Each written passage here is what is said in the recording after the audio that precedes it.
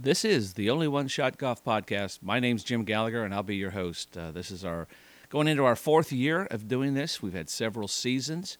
We've had a great time with this. We appreciate everybody listening in. And 2023 is going to be a great year. We're going to have some good times together and some great guests. But I'm really excited for our next guest. We had Allison Trolio back in season one. She's the wife of VJ Trolio, who jumps on here with me, my co-host, also the author of Only One Shot.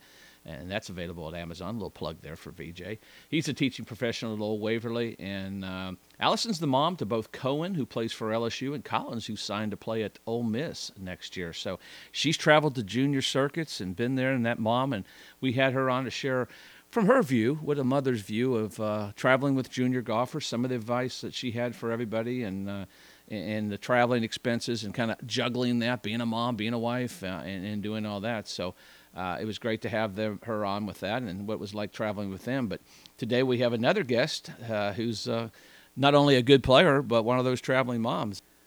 Well, this is quite a treat for me. I've got Libby Akers-Pancake. She was an incredible player herself. And Tony Pancake, her husband, who's the director of golf at Crooked Stick. They're on vacation, so I'm interrupting their vacation for this. But thanks, y'all, for being with us and spending some time with us and kind of giving some of your experiences and what it's like now being parents of college players and what that process has been like. But welcome. Thanks, Jim. Appreciate you including us, and always good to connect with somebody from our junior golf days back in Indiana. Absolutely. Thanks for having us. Thank you, Libby. Let's start with you, Libby, ladies first. But you grew up in quite the golfing family. You won a couple state juniors, a state am. You're a finalist in the U.S. Junior Girls. Your sister won state juniors and ams. Your dad was a coach. What was it like for you growing up with a sister who was a good player and your dad who was a football coach, as I recall, and having that? What was it like for you growing up as a junior golfer? Yeah, it was awesome. I grew up in French Lick, Indiana, which was a great place to grow up, very small town. My dad played every sport you can think of, literally. And I think probably had a chance to play professional baseball, but got to that point and realized he hadn't quite worked hard enough. He didn't realize what it took. And so he always said with Kelly and I that he didn't ever want us to have to feel that way. So he wanted to prepare us for college golf or golf beyond or wherever we wanted to take it, but he didn't ever want us to get to the point where we could have played and realized we didn't give it enough. And so he worked us pretty hard, but in a good way, and he was very positive, and he was just a great dad and a great coach. Yeah, I think that's. I talked to a lot of college coaches, and their dads have coached. Or taught or did those things. It's kind of passed on. My dad was my instructor for all those years, and it's such a great trade. I would not be – I don't like the mechanical part of it, the mechanic part of it, but I love the preparation, the strategy. I thought that was cool. Tony, for you, also an Indiana boy as well, you played college golf at Alabama. Who got you started and kind of influenced you early on in your junior golf days? Yeah, I actually played all sports, Jim, and loved basketball by growing up in Indiana. As you know, it's a basketball crazy state, and especially back in the 70s, it was even more so that way. But so I played high school basketball, and golf was probably my second favorite sport. But as I got into it, I just loved, playing individually. And I just had such a passion for working on my golf game. I wasn't near the player that Libby was. First time we played in the tournament, we actually have a picture of the two of us standing there holding our trophies. And like the rest of the boys, I wanted to see who that cute girl was that was beating all of us. Libby won pretty much every tournament in Indiana. I'm not sure I ever won any, but I was fortunate enough to go to the University of Alabama and be on the golf team there. Again, I didn't have a good career at all, but I made some great connections that allowed me to follow my passion of golf and becoming a golf professional and a PGA member. Yeah, you spent some time with some pretty impressive instructors. I believe Jack Lepkin was one of them, and several other guys. While you were at Alabama, you got, I think, an accounting degree, but you got your PhD in golf instruction with some of those guys. Who were some of those guys that were your early on influences you spent some time with that taught you so much while you were at Alabama and Tuscaloosa? Yeah, I was working at the North River Yacht Club where they hosted Golf Digest instruction schools. So to be able to hang around Bob Toski and Jim Flick and Peter Costas and Hank Johnson and Jack Lumpkin, Scott Davenport, and these guys were, the list goes on and on. Davis Love was one of the instructors there as well. And to be able to watch them teach and how they motivated students, what they looked for, it just really changed my perspective on golf and how to teach golf. And I really thought I was actually going to be a full-time teacher when I graduated. But after doing that for a couple of years, I realized just the mental and physical demands of that. And I loved some of the other aspects of the game. I loved to play golf, and I loved running tournaments and just kind of being the guy that could try to help people enjoy the game more. So that naturally led me to become a head golf professional. And I still teach a lot. I especially enjoy teaching younger players, teenage junior golfers, and trying to help them realize their dreams in the game. What makes, and like you said, junior golfers, that's where it all starts. And I'll get back to you in a second, Libby, because I got a great question to ask you. But what makes a good instructor, in your opinion, and you're doing it at that early on level, what makes a good instructor? And you were around so many great instructors.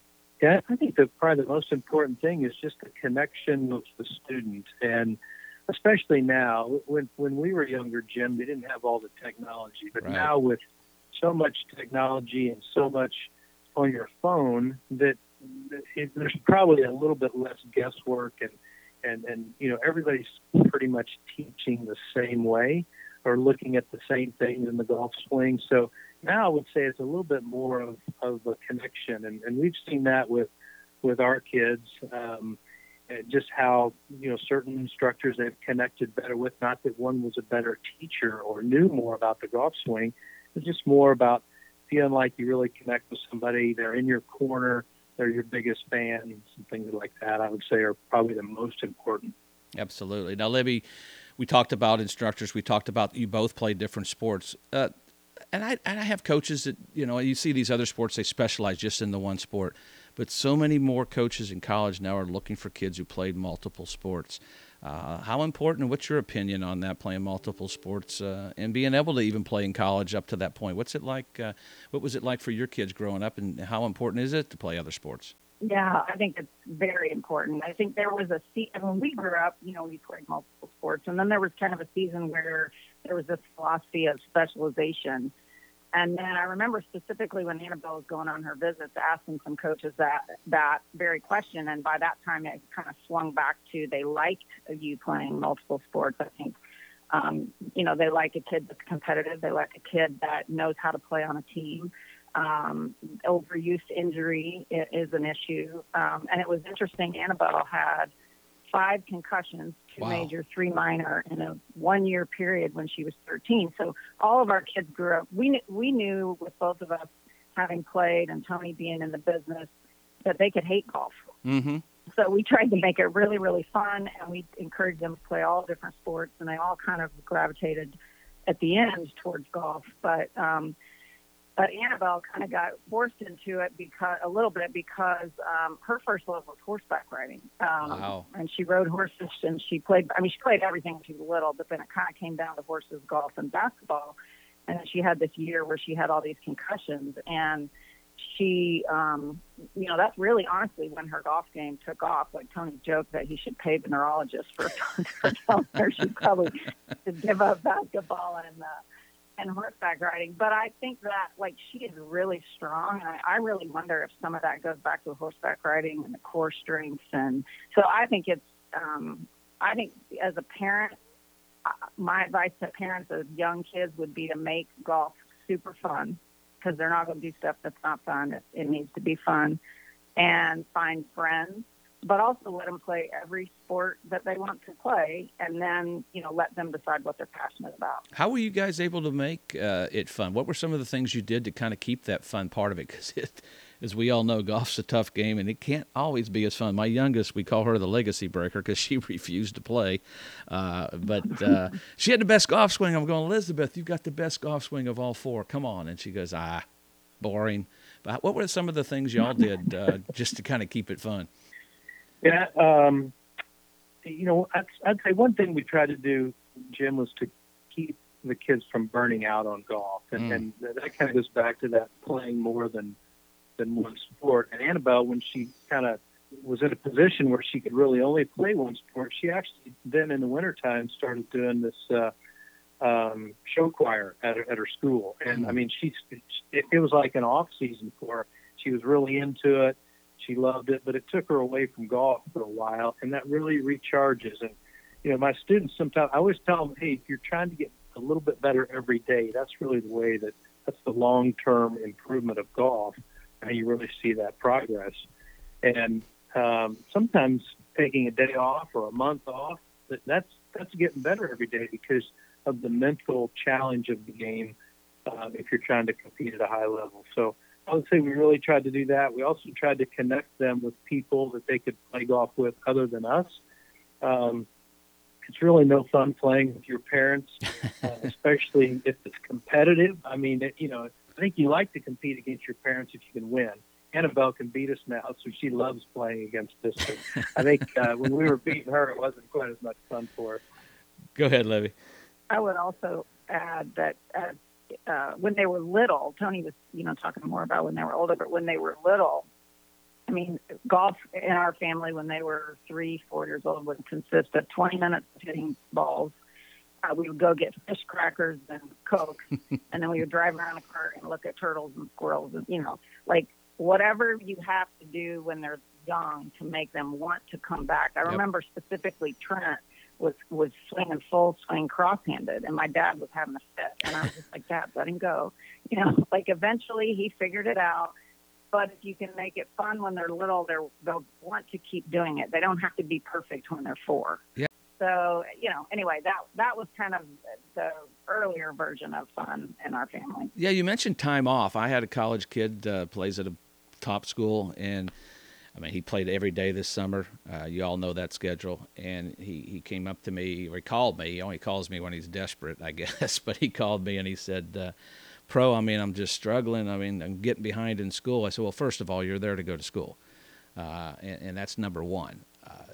But he said, I'm afraid to take time off. I said, why? I took months off when I was in Indiana. And I think you hit it right on the head there, Tony. It kind of, not so much your physical part, it's the mental part. And I think people are afraid to take time off. And I think that's where we get in trouble, and that's where burnout comes in and everything. But, Libby, you were talking about the process of college and being recruited, and Annabelle. How has it changed from when you were being recruited? Now, you were a top player in the country. We all know that. We know your record. Everyone in Indiana knows your record there, and you're one of the top players. You're being recruited. How has that process changed back when you were being recruited versus now? Wow. I mean, it's totally different. There were so many less players back then. It's so much more competitive now. I felt like when our kids, and we went through it with all 4 of them, by the time our kids started going through the process, I mean, you really have to sell your coaches would more find you. Of course, the whole visit, like you didn't even think about where you were going to go to college till your senior year. Right. We went on visits. I went on visits like January, February of my senior year. And 3 or 4 years ago, people, before they changed the rules, people were committing in the 8th grade. I mean, it's just so different now. Yeah, and I think also, like you said, there's more in the way they recruit, the access. I think the best rule they made is to limit it down. I think Annabelle was probably under that where you had to commit early. I know Kathleen was. But they did change that where they can't contact them till their junior year. I mean, I didn't even know where my locker was in my junior year or the combination, let alone know where I was going to go to school. I think Kathleen told me it was all about colors. You got to look good to play good. So we weren't that far along either. And I think all kids are different that way, but it has really changed. But for you, Tony, you've seen it as well, and you're teaching juniors, and you hit on that a little bit with all the information, all the technical stuff out there. There's more. It seems like there's more good players because of good teaching and good equipment out there and information. How has it changed with your teaching with the juniors from when you kind of started to where you are now? Yeah, it's so much different, Jim, as you mentioned, and the number of really good players and the competitiveness. And I mean, when we were growing up, if you could shoot in the mid 70s, you could play collegiate golf, and now it just doesn't work that way. I mean, it's funny, I get a lot of parents saying, "Hey, I went on the website and I saw that the fifth player's score at XYZ University is averaging 76.2, and my son or daughter's averaging 74 point whatever." And so they think their son or daughter can play at that school, but it really doesn't work that way. The math is different. Number one, I've had collegiate coaches tell me that if you take your high school average, you need to add 5 strokes to that to compare what it would be like at the collegiate level. And that's based on the difficulty of the course and the weather conditions that they play in. So if you're averaging 74 in high school, you're probably going to average around 79 in college. So it's just a lot different in terms of those comparisons. And also you got to keep in mind those collegiate coaches, they're not recruiting people to play in the 5 spot. They're recruiting to help them at the top of their lineup. They're looking in 2 players. So, if you're a player that's not getting recruited a lot, I wouldn't get discouraged by that, but you just got to understand, what you're up against. But as far as instructing those potential players, the game has become such a power game.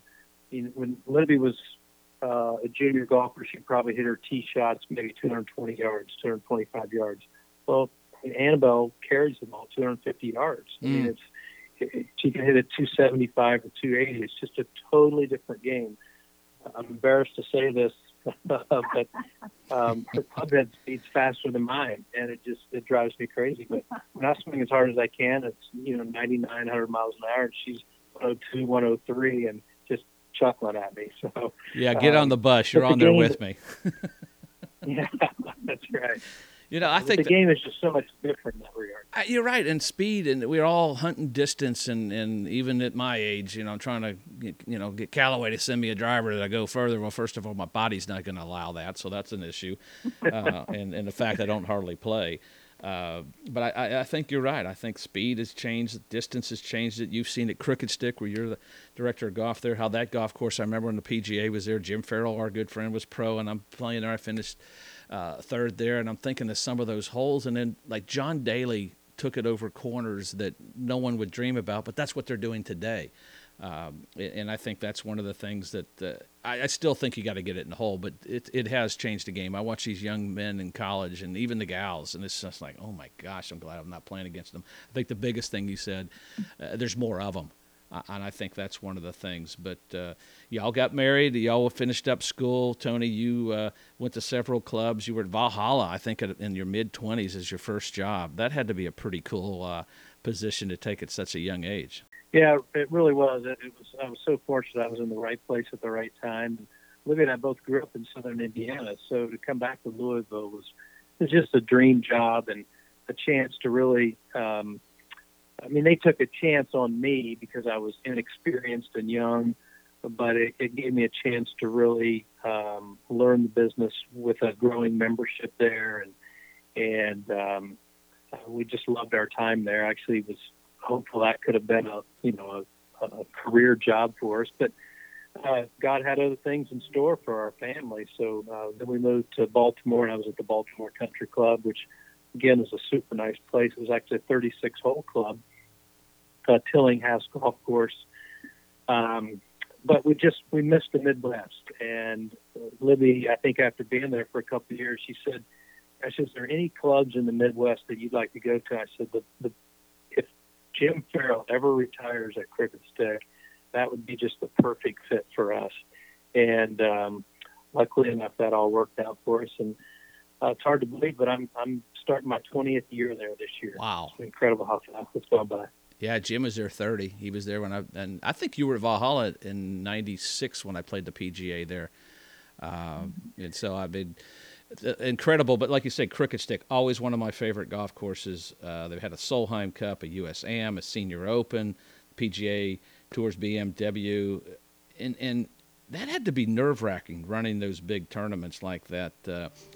And what was, I know I've seen and read where the Solheim Cup was one of your favorite weeks, but what goes into a prep?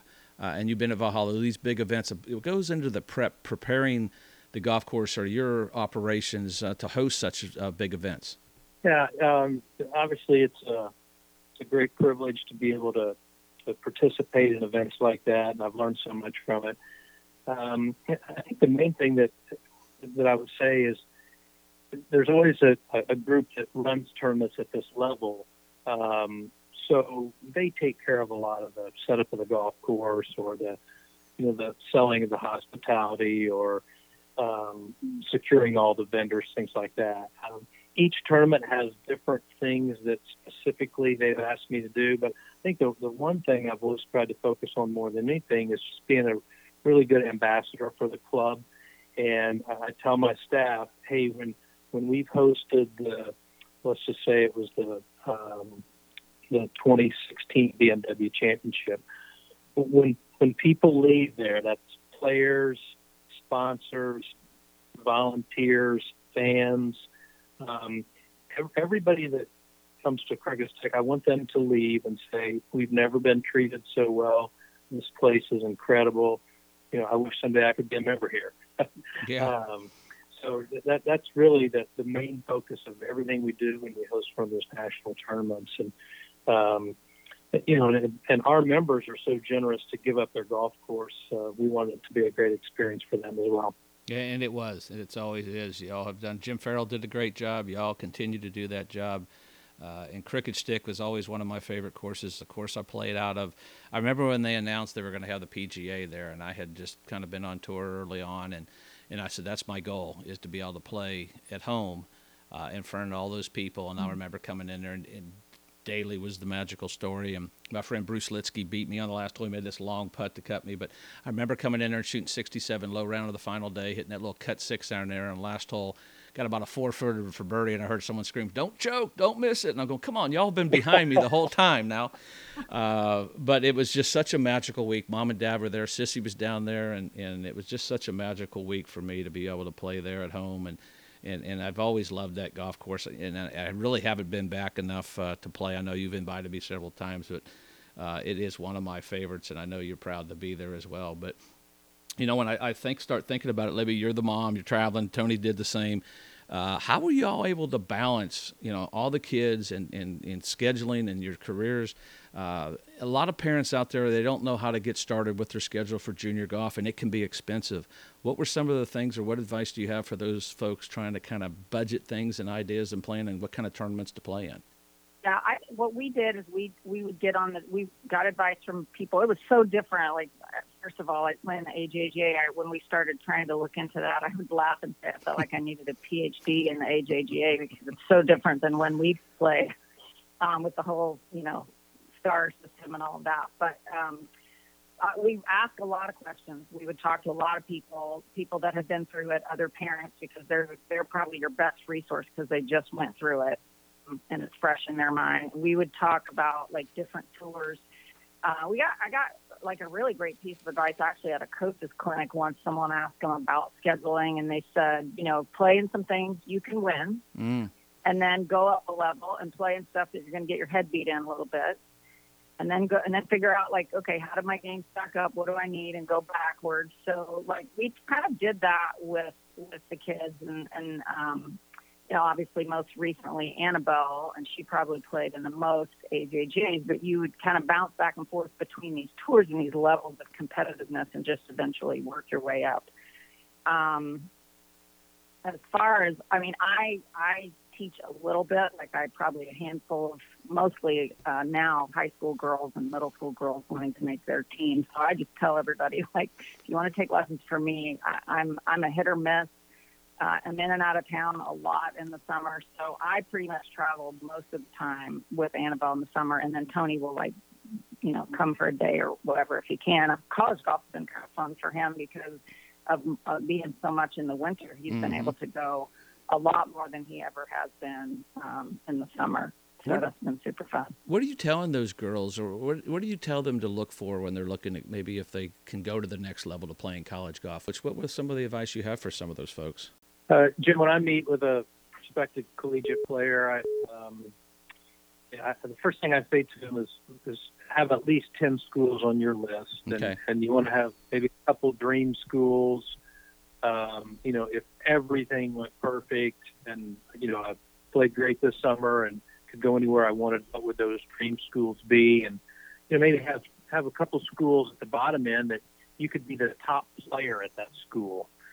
Maybe that's a Division II school or a lower ranked Division I school, or whatever it might be. And then find some schools in the middle that you have a desire to go there. And it's not just about golf. As you said earlier, academics is really the whole reason you go to college. So you're going there to get a degree. You gotta enjoy that. Maybe you're somebody that really wants to go to a school that has big time sports programs, and certainly those, Power 5 conference. That's harder to play golf there for sure, but if that's important to you, then you need to pursue schools like that. So we probably focus mostly on the coach and Annabelle's relationship with the coach, or a potential player's relationship with the coach, or a reputation of the coach maybe. We looked at schedule, we looked at weather, we looked at academics, we looked at do you know anybody on the team currently? If you do, that's really a great way to get connected with a coach and a team if you already know somebody that either has played or is currently on the team there. Maybe a certain type of degree that you're pursuing. There's just so many variables that you can look at, and then you just start connecting with coaches. And parents always say, "Well, what's the key to me getting my son or daughter noticed?" And the key to that is pretty simple: you shoot low scores. Yeah, they shoot low scores. Exactly. And that's probably the key more than anything. And if your scores are in the 60s, you're going to have a lot of coaches contacting you. If your scores are in the low 70s, you're going to have less, but still a bunch. And if you're shooting in the mid 70s, you're going to have some interest. They might not be the schools that you're wanting. And the last thing I would say about this whole process, this recruiting process, is it's stressful for kids and parents, and it really shouldn't be. I mean, it's such a blessing. There are thousands of golfers out there that want to play college golf that never get recruited or don't go through that recruiting process. And if you're one that's able to go through that, I would just encourage you to enjoy it. Look at it as something that's a real blessing, and you and your parents get to go through it together, and you're going to meet some great people and visit some great places. And just look at it as a gift as opposed to turning into something that's really stressing out the family. Yeah, that's great advice. I always tell a kid, I was a young man being recruited, and I said, you kind of, if it gets close between the two, you kind of narrow it down. If I got hurt or I didn't make a trip and I had to stay home, is this a place I could be? I'm not playing golf 24/7. Is this a place I could be? And it kind of narrows it down to that. And I think, Kathleen went through that more. Mary Langdon was kind of set on Mississippi State, but and Kathleen went to LSU. But it's tough for these kids, and like you said, score dictates where you're going to end up going. That's the true kind of measure of everything there for sure. But Tony, you've caddied for Annabelle, and I'm sure you have as well, Libby. What's that like? How do you separate dad, instructor, whatever? How do you separate those things? Because there's a lot of parents out there that want to caddy for their kids, and I've seen where it kind of goes south pretty quick. Yeah, well, I think the best thing that's helped me in that is I've seen a lot of parents and their kids, and how challenging that relationship can become on a golf course. So I've just said, hey, I'm not going to let that happen to us. And it's so much fun for me to go out and carry her bag and to be able to spend that quality time with her. And I'll, I don't know how long I'll be able to do it, how much longer. And, but it's just, it's one of the highlights of my life. I just love being able to do it. So I'm trying not to screw it up. And Annabelle plays her best when she's having fun. So Yeah. we are out there having fun. We don't talk much golf while we're out there. We're talking about other things and laughing and joking. And, I'm trying to talk to the other caddies and the other players because that helps her play better too when she's connecting with the other players in the group. And, I think a lot of people saw her playing in the U.S. Women's Am, the match that she lost, and how much fun she was having with her opponent who was beating her. Yeah, I was how much there. Annabelle was encouraging her. But, that's who Annabelle is, and that's how she plays her best. So that's what I try to do when I'm out there carrying the bag. So the other thing is I just try to be really positive with her and let her know how much I believe in her. I mean, when we get to a par 5, and she might be 245 yards out, carrying it over a bunker, but I'm like, hey, what do you think? She said, man, I'd love to go for it. I said, you can make it. I mean, you're one of the few people in this field that can do this. Come on, let's show everybody what you're made of. And so to encourage her that way and to be able to kind of build her up, and that is just that's so much fun for me. And most of the time she pulls it off. It's amazing. Well, as a dad of 3 daughters, that's when your daughter hears it from your dad, they truly believe it. And that's a testament to both of you, how Annabelle was. I was amazed. She was losing the match, but having a great time. I'm going like, come on now. But both girls, I think that helped her opponent. I think that helped her relax. But that says a lot. And it is. You can be competitive, but yet you can act in a proper way. She did that week, and I know you're proud of her. And that's just who, knowing you two, I'm not surprised. That's exactly who I thought she'd be. But I know you're busy, you got your vacation, but I got a question for each one of you. Start with Libby, and I always like to ask my guests, and we talked about this earlier, what separates that elite golfer maybe from the rest? You've played against them. You were one of those elite players. What separates maybe some of the things that maybe separates them from maybe the rest? Well, I mean, I think obviously competitiveness just in general, which goes back to the playing other sports. And I think there's a balance between competitiveness, but also not making an idol out of the game and recognizing that your self-worth is not intertwined in it, and it allows you to relax. Honestly, I pray a lot on the golf course for Annabelle, and I pray that her mind would get out of the way so her body can do what she's trained it to do. So that it's not so important that she locks up. So to me, it's a balance between a really, really competitive drive, but also recognizing that your self-worth is not wrapped up in golf. God, that's so perfect. I just had that same conversation with a young man. I said, your game cannot dictate who you are. And you can't let it do that. Mm-hmm. But the praying, I did that before the Ryder Cup, before I went in there, and I'll never forget that. It's like, Lord, just give me peace. And I played Seve in the singles. I needed some serious peace, that's for sure. And he gave it to me. I mean, someone said, how did you handle the nerves? I go, I have no idea. I just was at peace. And I think that's part of it. Tony, you've seen the best. You've been at Cricket Stick long enough. You've seen the tournaments there. What's, in your opinion, separates maybe that elite player from the rest? Yeah, it's a great question. Early on in my career, I would have said you get focused like on golf swings and things like that, or putting. But I think that now, after being around the game so much for 40 years, it's mostly just self-belief, believing that you can pull off a shot, that you can accomplish something, believing that if you play your best, you can win. And it's hard to do that in golf because most of the time you lose. I mean, right? I mean, no matter how good you are, the majority of the time you play, you're not going to win because there's so many great players. But the best players, I think, keep that belief all along, and they're not questioning their swing. They're not questioning their short game, their putting stroke.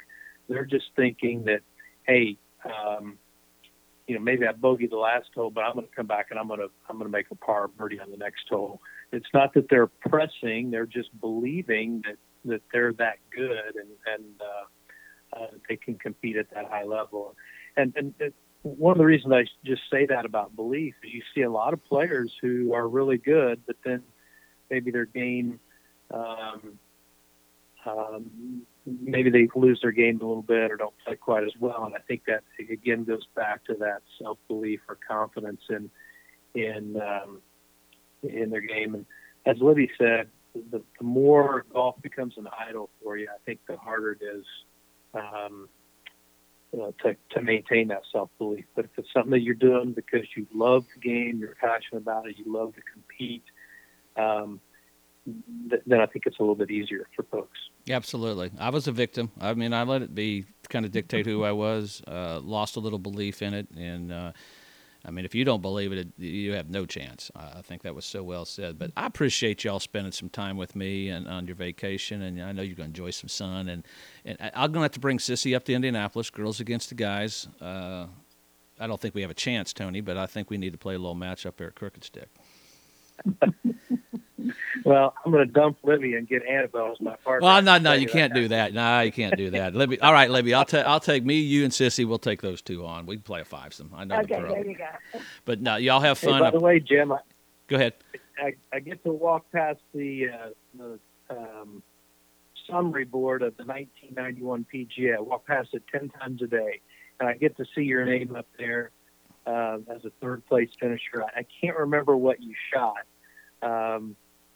But it is really special for me to be able to see your name, being from Indiana, and how well you played in that 1991 PGA at Crooked Stick, and pretty cool to see that up there. I can't remember how much money you won, but I've got the BMW boards right by that. Third place in the BMW in 2012 was a fair amount more than third place in the PGA Championship in '91. Yeah, I think it was about 10 times. You know, a funny story, and I'll let you go, is that next day I was flying out to Vail to play in the Jerry Ford, and I got paired with Bobby Knight. So I went from third place at the PGA to Bobby Knight. I said, for an Indiana kid, it doesn't get any better than that. So we had a great time. But I appreciate y'all spending some time with us. Good luck to Annabelle, and I know we'll see you somewhere out there on the road, and I definitely do have to come see y'all. Sounds good. All right. Thanks, Jim. Bye-bye. Well, how cool is that? Libby Pancake, Tony Pancake. Libby was Libby Akers, an incredible player, as a junior player, college player. So much fun to have them on the podcast. Tony, of course, director of golf operations and clubhouse operations at Crooked Stick. He's been there, as he said, going in his 20th year. Two of the finest people you'll ever meet. Two wonderful players. That helps our listeners get some pretty good advice on not only just playing golf, but life and raising kids. I think it was such an informative podcast. But I always like to finish our podcast, whether life or golf, you may have only one shot. You got to make it count. Those folks are definitely making it count, not only in Annabelle's lives, their children's lives, but a lot of young junior girls and boys in the state of Indiana and throughout the country. But I want to say special thanks to Steve Azar for allowing us to use his music. You can get Steve's stuff at steveazar.com. And I mentioned earlier VJ Trolio's book, Only One Shot, available at Amazon. Until next time, my name's Jim Gallagher, Jr. We'll see you later.